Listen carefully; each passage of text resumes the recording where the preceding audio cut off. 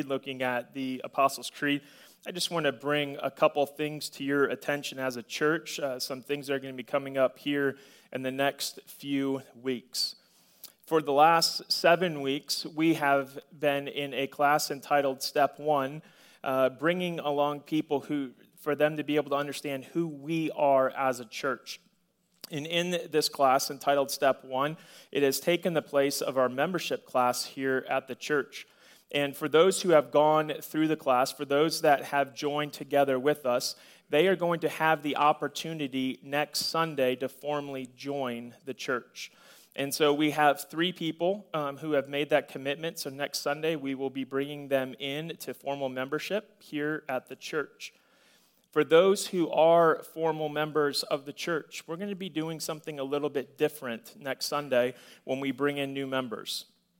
I am going to be inviting you, as existing members, to also make a commitment that next Sunday, that you would renew that covenant that you have made before the church. At some point, we all made that commitment to join the church formally. And so the same commitment that I am asking of the people who are coming in as new members, those expectations, those high level of expectations that we place upon you as well.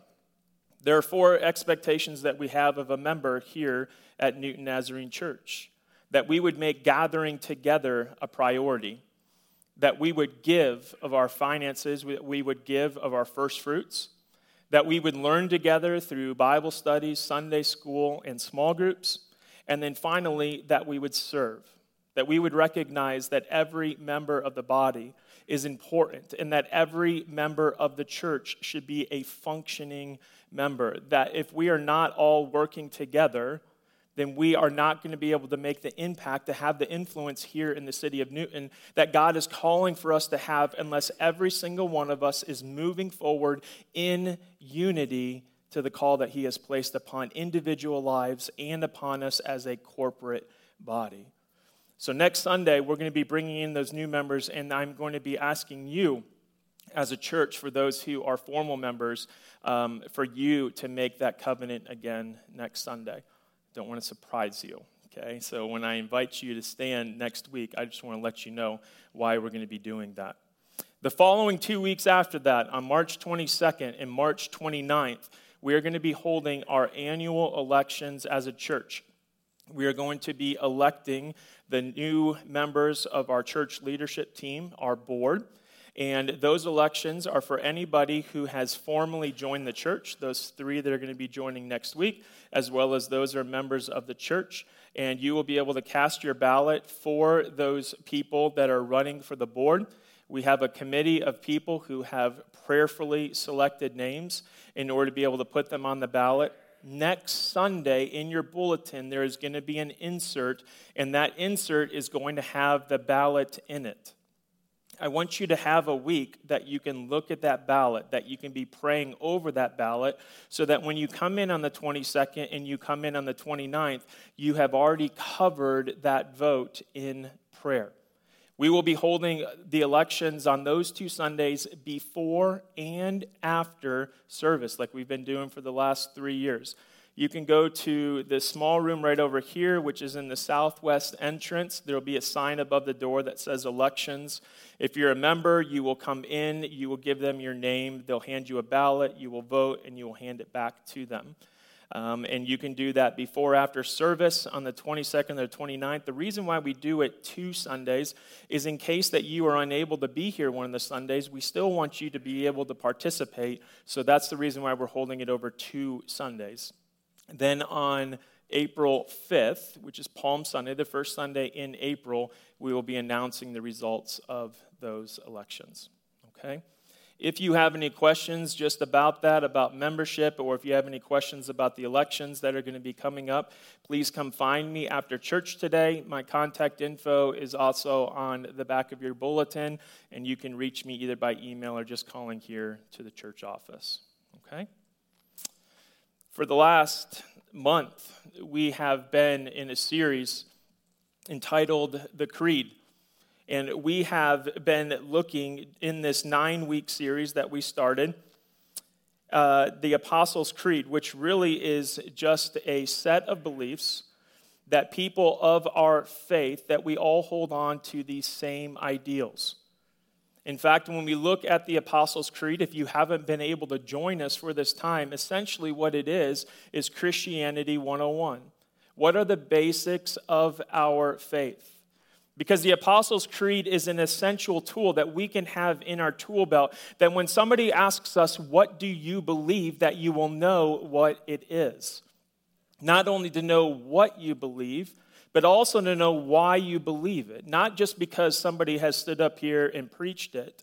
Not because it was written on a piece of paper, but for you to be able to back up, to be able to show scripturally, this is why I believe, because the Bible says this. That all of our beliefs as Christ followers must start with Scripture, must start with the way that God has chosen to speak to us. And then out of that, our system of beliefs, that's where we derive it from. Too often we go backwards. And we formulate and we put together, well, this is what I believe, and then we go to find verses that back up our stance, and we'll just cherry pick them, and we'll find one verse here and one verse there. And then that's when we see all of these differences in beliefs as Christians because of the fact that we are starting from the wrong viewpoint. We're starting with ourself rather than starting with God. During this series, I have invited for you to memorize the Apostles' Creed. I pray and ask that you have been doing so. And then also each Sunday during this sermon series, we are confessing together as a church in reading the Apostles' Creed together. So I'm going to invite you at this time to please stand.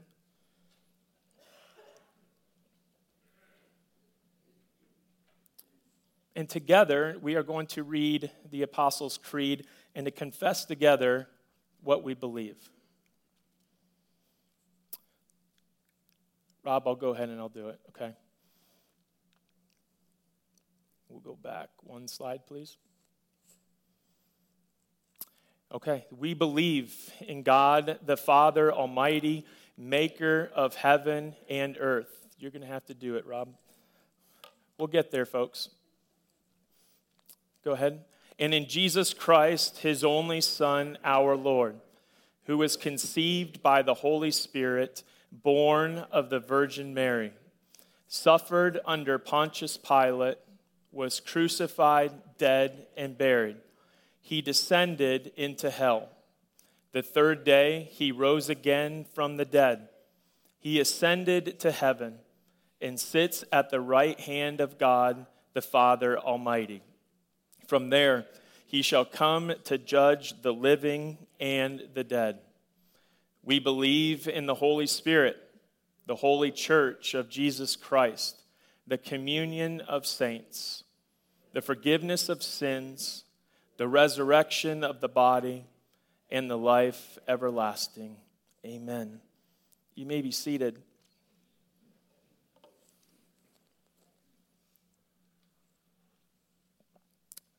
There have been times in my life, and I'm sure that there have been in yours as well, when you have been sitting in a group of people that you don't know very well. And if there's a leader of that group, if there's a facilitator of that group, what they might do in order to be able to start the conversation is they might go around the room and to ask each person in that group to identify themselves, to share a little bit about themselves. What is your name? Tell me a little bit about your family. Where do you work? What are some hobbies that you may have? And so we do that. We gather together in these groups. We don't know each other, and we share those things. We go around. And then the goal is for us to hear and to learn a little bit about ourselves. And what I find is when I'm in one of those situations that I try to sell myself, right? That we want people to think well of us. Same thing that we do on social media. We always post the good things that we want people to see about here are the good things that are going on in my life. In fact, if you find that person that's always posting negative things, that's why I'm so glad for that unfollow button, right? So you don't have to unfriend them, but you just don't have to watch all of their stuff. But we do so, and we share with these people, well, I work here, I like this thing, my family looks like this. I'm interested in these things.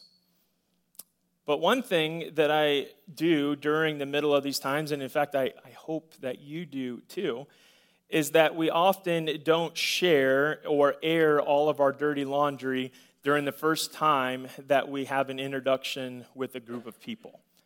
I hope that you don't do that in those initial times that you meet with people. We would never say in the middle of a group that I was once arrested for this, or I am not a huge fan of my mother-in-law. My spouse has this disgusting habit. I hope that you wouldn't share that. Or maybe, I just want to let you know, my name is Jay Hawes and I cheat on my taxes. Or my name is Jay Hawes and I root for the Raiders. Right? Like the absolute worst thing that you can find out about somebody, right, is that, or the Steelers. Why don't we do this? Because we want people to think well of us. When we're meeting people for the very first time, we kind of put on this facade, we kind of put on this front that we want them to see maybe a projection not of who we are, but who we desire to be. Well, the problem is this, is that every single one of us here in this room, me, you, us, each of us shares a dirty little secret. That all of us together share this one thing. And what I find is most of us that we are not proud of this thing. And this thing can be found in Ephesians chapter 2. If you would, go ahead and turn there in your Bibles. We're going to be reading the first 10 verses out of Ephesians chapter 2. And right now we're going to be looking at the first 3 verses of it. And this is really that thing that each of us shares in common. Verse number 1 of Ephesians 2, this letter that Paul wrote to the church, it says, "As for you," meaning you, not just the audience at that time, but you and me and us. "As for you, you were dead in your transgressions and in your sins, in which you used to live when you followed the ways of this world and of the ruler of the kingdom of the air." Go ahead, Rob.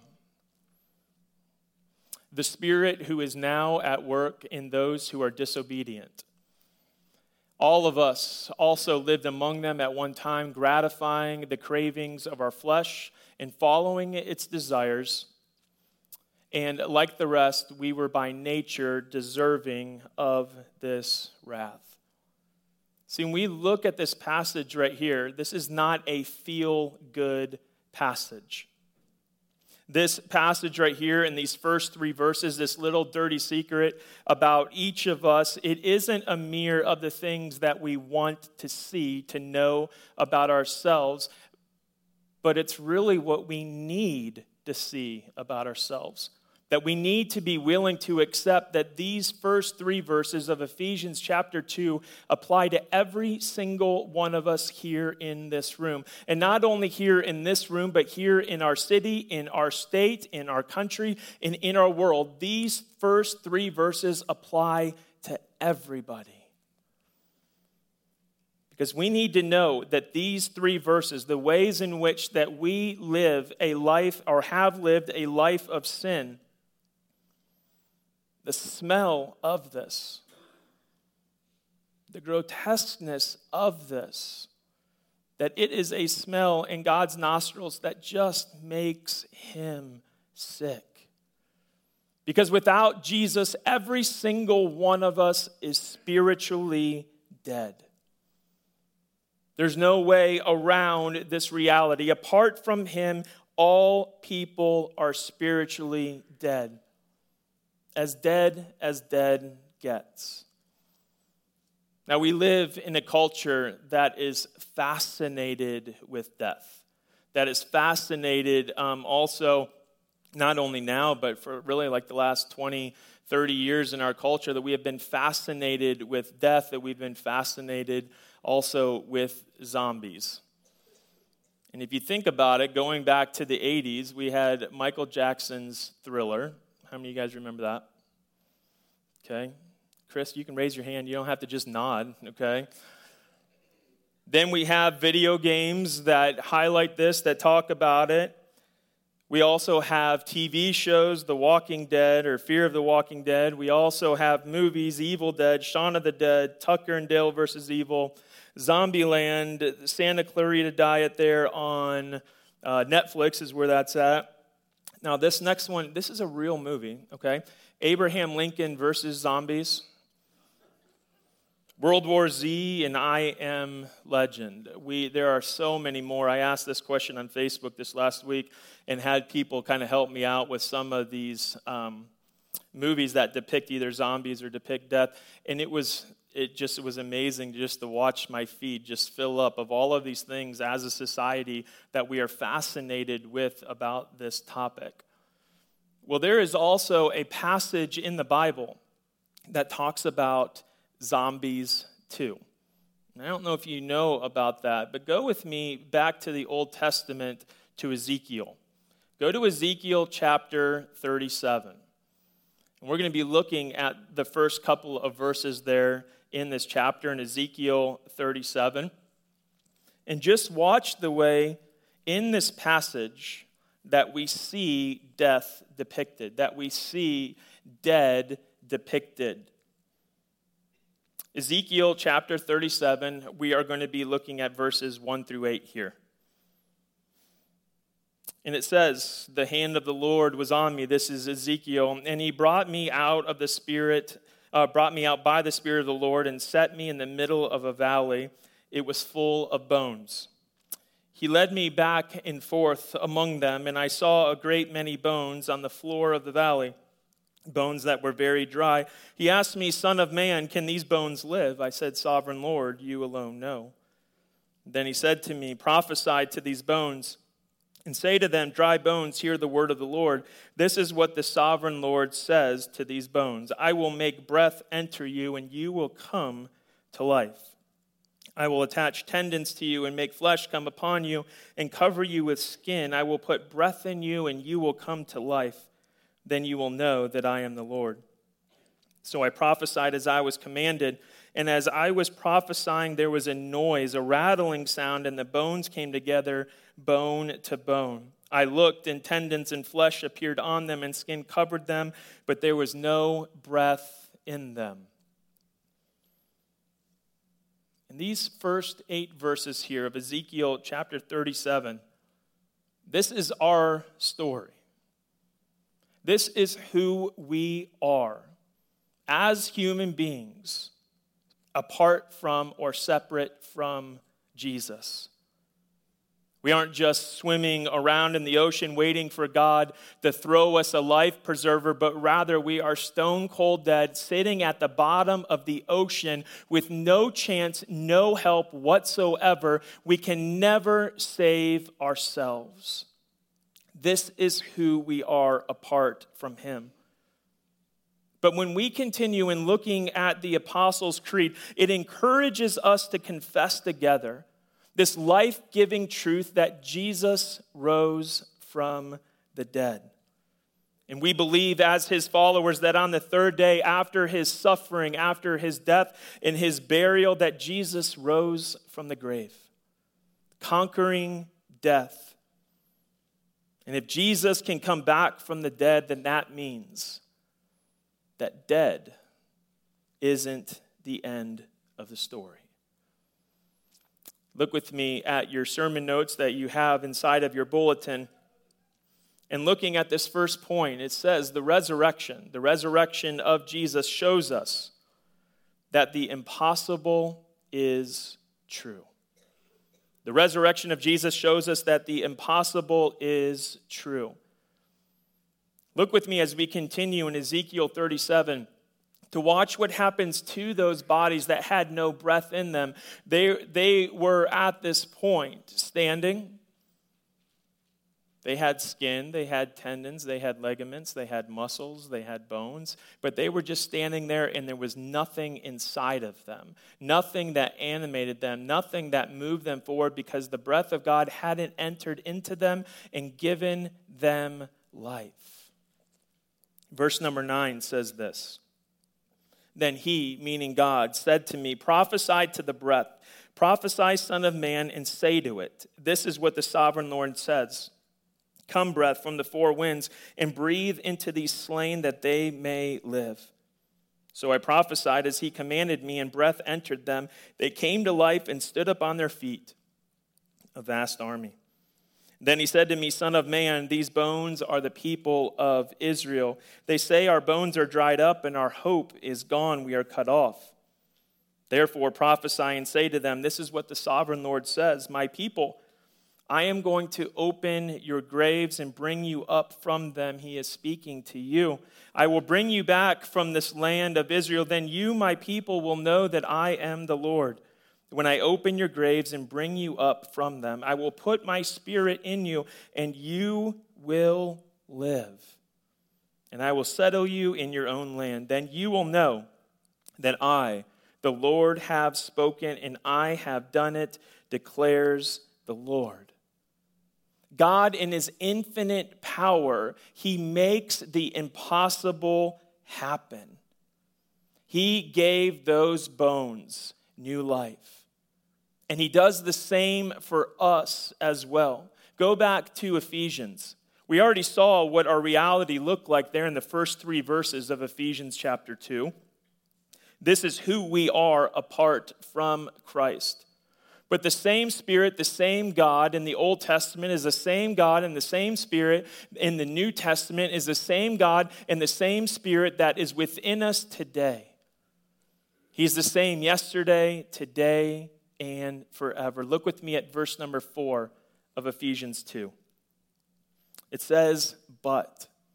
There's this transition here. I know who you were before apart from me, but because of his great love for us, because of his great love for you and for me and for us, God, who is rich in mercy, he made us alive with Christ, even when we were dead in transgressions. It is by grace you have been saved.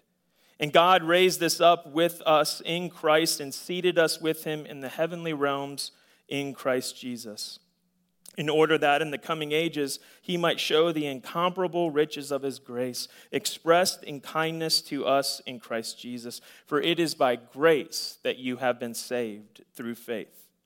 And this is not from yourselves. You cannot do it on your own.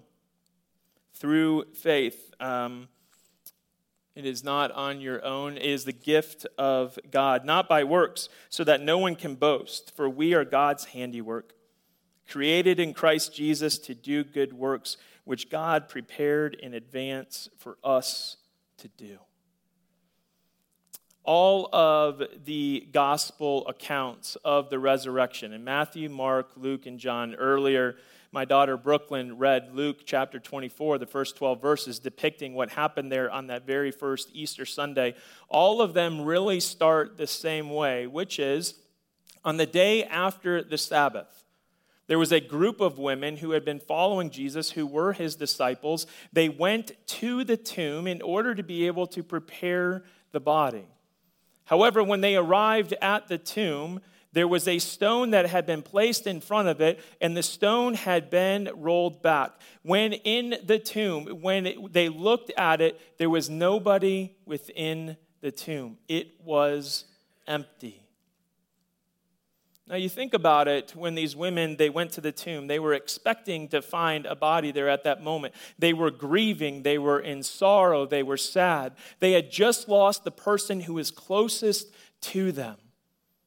And they went there in their grief in order to be able to care for Jesus' body. But when they arrive, they find the stone rolled back and the tomb was empty. And when we think about this, we have the benefit of being able to step back and to know that Jesus is alive, that he came back from the dead. But in that moment, they didn't know that. And in fact, when they saw this empty tomb, they were scared. They were afraid. They were filled with great fear. And so there were angels there at that tomb, and the angels began to calm the women down. And it says in Luke chapter 24, in verse number 5, in their fright, the women bowed down with their faces to the ground, but the men, these angels, they said to them, why do you look for the living among the dead? He, Jesus, is not here. He has risen. These angels, they give the women hope. They let them know that there is no reason for you to be afraid. The impossible has happened. What Jesus said was going to happen has come true. And he shared that with these women. And so what do the women do? They run back to the other disciples and they return to them and they say, you're not going to believe what has happened. We went to the tomb and the stone was rolled back and Jesus wasn't there. There's angels, they talked to us and they said that Jesus has risen the exact same way that Jesus said that this was going to happen, that he was going to be coming back, that the life that he was now experiencing is the same life that he wants to give to us. It's real, it's here, it has happened. And so Peter, one of the 12 disciples, he's one that I usually identify with the most. The reason why is when I think about the story of Peter, there's a couple different things I identify with. Number one, Peter had a big mouth. He usually didn't think before he spoke. And so when there was something that hit his mind, immediately he would say it. You could say that he was a verbal processor. I think that might be like a little bit easier way of kind of smoothing that out for Peter. But also, Peter had great faith. Because there was that moment, if you remember back in the Gospels, in which Jesus was walking to the disciples on the water.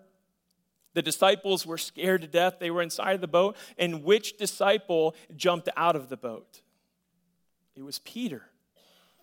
And in his impetuousness, he jumps out of the boat and he begins to walk towards Jesus. See, there are good things about speaking and moving quickly, being decisive in that moment. Not always, but there are.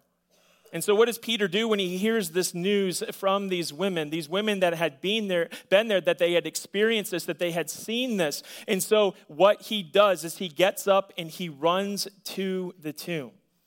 Now in Luke's gospel, it just says that Peter's the one who ran back. In John's gospel, who was another one of the disciples, it says that Peter and John went back to the tomb.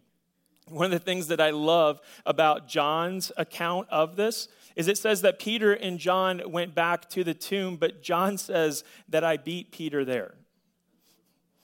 It's like this little humble brag that he has there. He goes, listen, I just want you to know that we both ran back there, but I won. I beat Peter. But what does Peter do? As soon as he arrives there, Peter's the one that charges in to the tomb. And we see here in verse number 12 of Luke 24 what he saw. Peter, however, he got up and he ran to the tomb, bending over.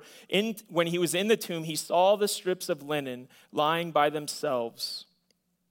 And he went away, wondering to himself what had happened. See, Peter was still confused about what was going on. He still wanted to know. He still didn't quite get it about what was happening in that moment. The disciples, the females, had told them, these women had told them, this is what had happened, that Jesus is alive, that he has come back. And Peter, he goes to the tomb and he sees the fact that Jesus is not there, and he's still questioning it. He's still wondering what is going on. You know, this is a point of identification for us. This is something that we can identify with as Christians today. Because right now we are very much like Peter in that moment. We read here in the scriptures that Jesus is risen, but if you went back to the tomb today, you're not going to find Jesus there. In fact, you're not going to see his body anywhere. Like Peter in that moment, we can't see him. But we know that he is alive. We know that Jesus has risen from the dead. When we look at this account here in Luke 24, and we see that Peter is the one who was wondering what has happened, later on after this, Jesus appears in the flesh, in reality, to the disciples, and Peter comes face to face with the reality that Jesus has risen from the dead. Later on in the New Testament, we see Peter writing 2 books, 1 Peter and 2 Peter. And I want you to see in the account of Luke, Peter is wondering what happened. But look at the transformation that happens in Peter's mind, in his life, in his spirit, when he begins to understand what does it mean, the fact that Jesus has made him alive. In 1 Peter chapter 1, it says, though you have not seen him, meaning Jesus, you love him. And even though you do not see him now, you believe in him and are filled with an inexpressible and glorious joy. For you are receiving the end result of your faith, the salvation of your souls. When we confess that Jesus rose again, we identify with the disciples on that very first Easter morning. Which brings us to the second point, which is it is necessary for us to affirm the death of Jesus in order to then celebrate the resurrection. We cannot celebrate the resurrection if Jesus truly did not die. We have to accept the first in order to be able to believe the second. In 1 Corinthians chapter 15, it says, now, brothers and sisters, I want to remind you of the gospel I preached to you, which you received and on which you have taken your stand. By this gospel you are saved if you hold firmly to the word I preached to you. Otherwise you have believed in vain. For what I received I passed on to you as of first importance, that Christ died for our sins according to the Scripture. This is the first thing that we have to confess. But then look in verse 4, that he was buried, that he was raised on the third day according to the Scriptures. Jesus was dead. It wasn't a near-death experience that Jesus recovered from, but rather it was an actual death that he came back alive from. Why does this matter? Why is it important that we confess not only did he die, but also he rose again? If Jesus didn't die, then there is nothing for us to celebrate today. There would be no resurrection. There would be no giving of life from God through the Son and the power of the Holy Spirit. He did die. He also rose again. He is alive today. And so what we need to understand that because of this truth, the confession that Jesus has risen from the dead, it changes lives. Not only 2,000 years ago, but it changes the world as well. It changes us today. When we look back at these disciples, the ones who were the closest followers of Jesus, their lives were transformed by the incredible news that Jesus had come back from the grave. Some of Jesus' closest followers were fishermen. They were untrained. They were unschooled. They had never received formal education in how to preach. They had never studied these ancient languages. They had never learned how to put together a sermon. They had never sat through seminary. And yet we find that these fishermen became some of the greatest preachers. It says, in fact, that one of the fishermen, Peter, in one day at Pentecost, when he was sharing the good news, the gospel, that Jesus is alive, 3,000 people were added to their number that day. I would say that that's a pretty good preacher. But not only the fact that fishermen, that they were changed, but also tax collectors, those who were in the employ of the hated Roman Empire at that time, that they became witnesses of who Jesus was. They began to share with other people the things that they had seen, the things that they had heard, and they began to tell other people about the fact that the resurrection of Jesus changes lives. And it also changes the world. It's amazing to think that this news about Jesus' resurrection, that it traveled so quickly back then. In order to be able to have such influence over the known world at that time. You see, about 300 years after Jesus' resurrection, his disciples had been sharing the good news about him becoming and coming back from the dead and being alive. 300 years after that, that hated Roman Empire, the empire that was in charge of the entire world, the one who stood against everything that Christianity believes that we hold true. 300 years later, the emperor at that time declared Christianity to be the official religion of the empire. I'd say that's a pretty drastic reversal. In 300 years, how quickly the good news of Jesus' life, how it changed the world. Before social media, before mass communication, before the internet, a message about the resurrection of Jesus, it not only persisted, but it was accepted, and eventually it transformed the world. I want you to think about that for just a second. With the means of communication that we have today, how quickly could word spread about the amazing, the transforming power about the resurrection of Jesus? How quickly could that spread throughout our world right now? What could happen in 300 years? What could happen in 30 years? What could happen in 3 years? What could happen in 3 months? I mean, we look at how fast things change in our culture.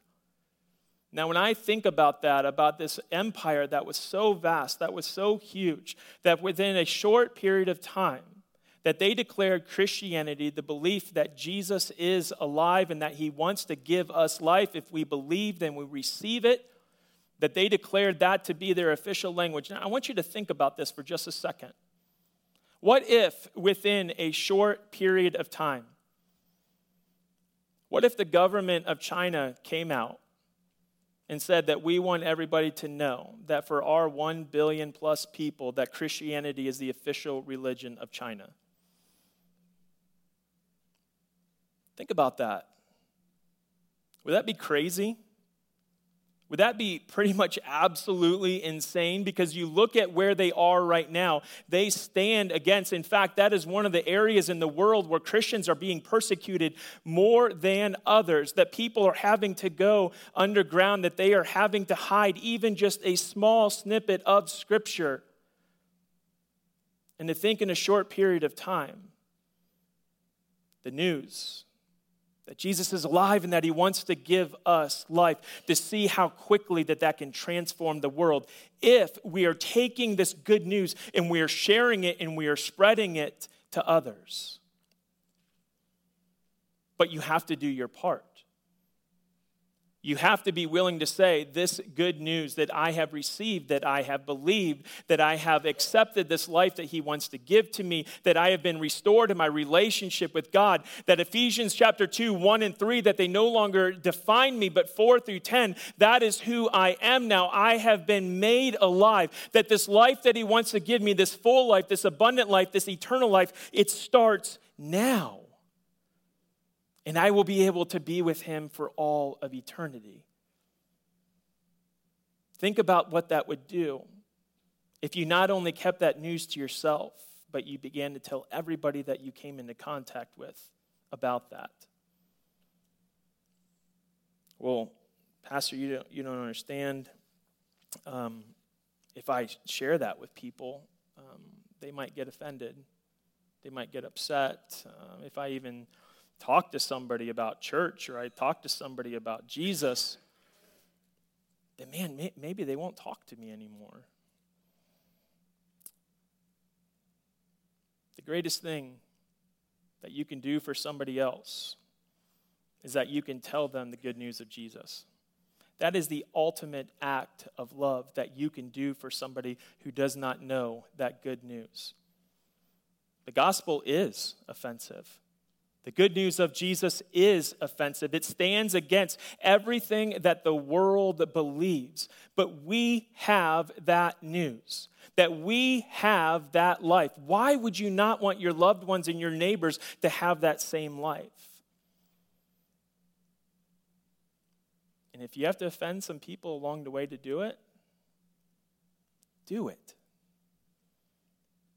Think about that. If somebody had come to you And eventually at some point, if you have become a Christian, at some point somebody had shared that good news with you. What if they had held back?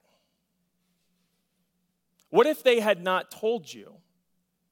What if you were not a believer today because that person said, I don't want to offend them. I don't want to share with them the truth of the way in which that they are living their life, that they are dead. But Jesus wants to spiritually make them alive. What if somebody had not done that for you? Where would you be today? I am grateful for the people who spoke truth into my life in love. That they confronted me, that they approached me, and they said that there is a better way for you to be living your life. And I'm grateful for those people who took that opportunity to offend me. The resurrection of Jesus, the truth of the confession that on the third day that he rose from the dead, it has provided comfort to people throughout the ages. There's a story about Henry Wadsworth Longfellow. He's a writer back in the mid-19th century. How many of you are familiar with him, or at least you've heard his name? Okay. During the mid-1860s, Longfellow lost his wife in a tragic death, that she was severely burned, and eventually, because of the severity of it, she succumbed. His son, at that point, then had joined, shortly after that, he had joined into the Civil War, that he had joined the army, and in that time, he was severely wounded. In fact, that they thought that he was going to be paralyzed for the rest of his life. And so Longfellow had heard all of these things. He had accepted all of these truths. And if I think about that about my wife, and I think about that of one of my children, how much that would be weighing upon me. But on Christmas Day in 1863, Longfellow was walking in the city and he heard bells ringing. He heard these Christmas bells ringing, and it was at that moment on Christmas Day that he wrote the poem, I Heard the Bells on Christmas Day. And it speaks to peace on earth. That there is good news, that there is joy in this world. If somebody who has experienced that level of tragedy in their lives, and they can still speak to the fact that the thing that Jesus has done for us, that it can bring us hope, that it can bring us joy, that it can do the same thing for us as well. In the midst of suffering, because we have all suffered at some point. Some of you are suffering right now. Some of you will be suffering in the future. You will be. But it's in the midst of this suffering that we confess a truth that brings hope. God is the one who initiated this relationship with us. And Jesus was this path to making us alive. At one point, our sins, they separated us from God. But God pursued us. He recreated us. He gave us a new family. The church, your brothers and your sisters that you're sitting next to right now. The gospel, the good news of Jesus is how God chooses to bring life to those who are spiritually dead. That at one point, as Ephesians 2 confesses, that we were dead in our sin, but God has made us alive in Jesus Christ. And that's what he wants to do for you today. That life that he gave to the disciples, that life that he revealed to them 2,000 years ago, is the same life that he wants to offer to you today. Once you were dead in sin, and you might be living there right now, trying to do this life on your own, and saying, I'm trying, and I have failed, that there is no peace within me, in my life, that I desire that to have something to just to hold on to, some truth, some hope, because it seems like everything in my world is crashing down around me. Jesus wants to give you this abundant, this full, this complete life. He wants to completely transform you. He wants you to be born again into this life that is perfect, this life that is complete, this life that is full of joy. Maybe at one point that you had made that confession, but at some point you have fallen away from that. That for some reason you have gotten to the point where maybe you no longer believe that, or you begin to doubt it. Doubt is not a bad thing unless it leads you back to God in order to be able to search out those answers. I want to let you know this morning that no matter where you are at on that spectrum, that God wants to give you life through his son Jesus. That this morning, that Jesus is alive. In a minute, we're going to sing one of my favorite songs, one of my favorite hymns that we sing normally on Easter morning, and it's entitled, He Lives. I've shared this with you before, that when I was growing up in the Church of the Nazarene, my grandfather, he led worship. He led music worship at our church, not because of the fact that he had the best voice, but because he had the loudest voice. And I remember on Easter morning, my grandfather just belting this song out, this truth that he lives. So if you would, go ahead and please stand. Our musicians are going to come forward, and they're going to lead us in this song. But I would ask, as we are going through this song, as we are singing it together, that you would understand, that you would hear, that you would listen to its truths. That maybe you have sang this song so many times in your life. My prayer is that you would listen to these words in a new and in a fresh way today. Let's sing this hymn together. I serve a risen Savior. I know that he is living, whatever men may say. See,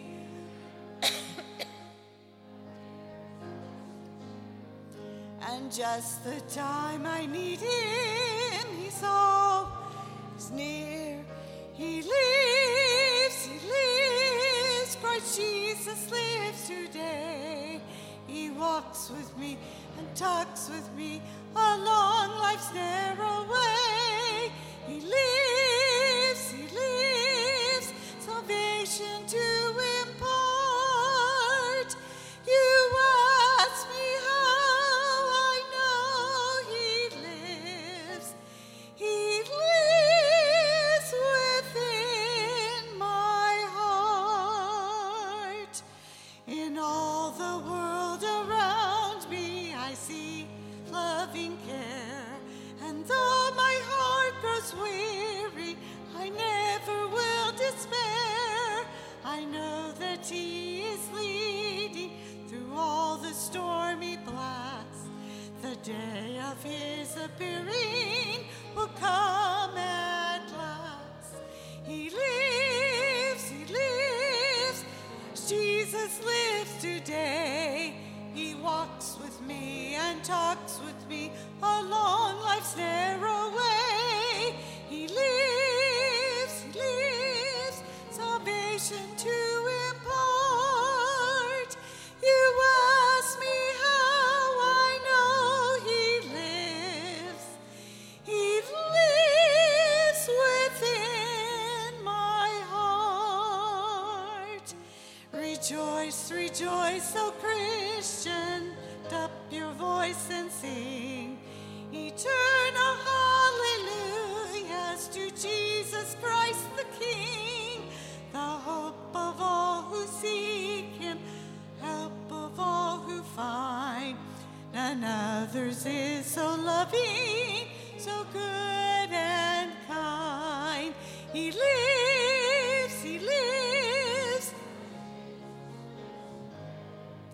he walks with me and talks with me along life's narrow way. He lives, vision to impart. You ask me how I know he lives. He lives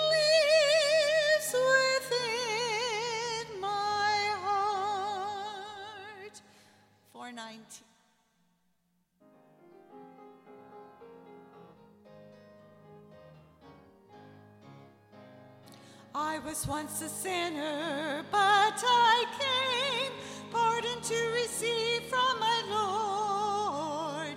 This was freely given, and I found that he always kept his word.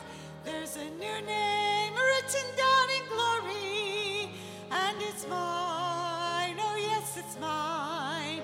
And the white-robed angels sing the story. A sinner has come home. There's a new name written down in glory, and it's mine, oh yes, it's mine. With my sins forgiven, I am bound for heaven, never more to roam. In the book 'tis risen, saved by grace, oh, the joy that came to my soul. Now I am forgiven, and I know by the blood I am made whole. There's a new name written down in glory, and it's mine, oh yes, it's mine. And the white-robed angels sing the story. A sinner has come home. There's a new name written down in glory, and it's mine, oh yes, it's mine. With my sins forgiven, I am bound for heaven, never more to roam. Thank you for worshiping with us this morning. Next week, we'll be looking at the book of Acts, where we will see how Jesus ascended into heaven after his resurrection from the dead. I hope to see you there. You are dismissed. Have a great week.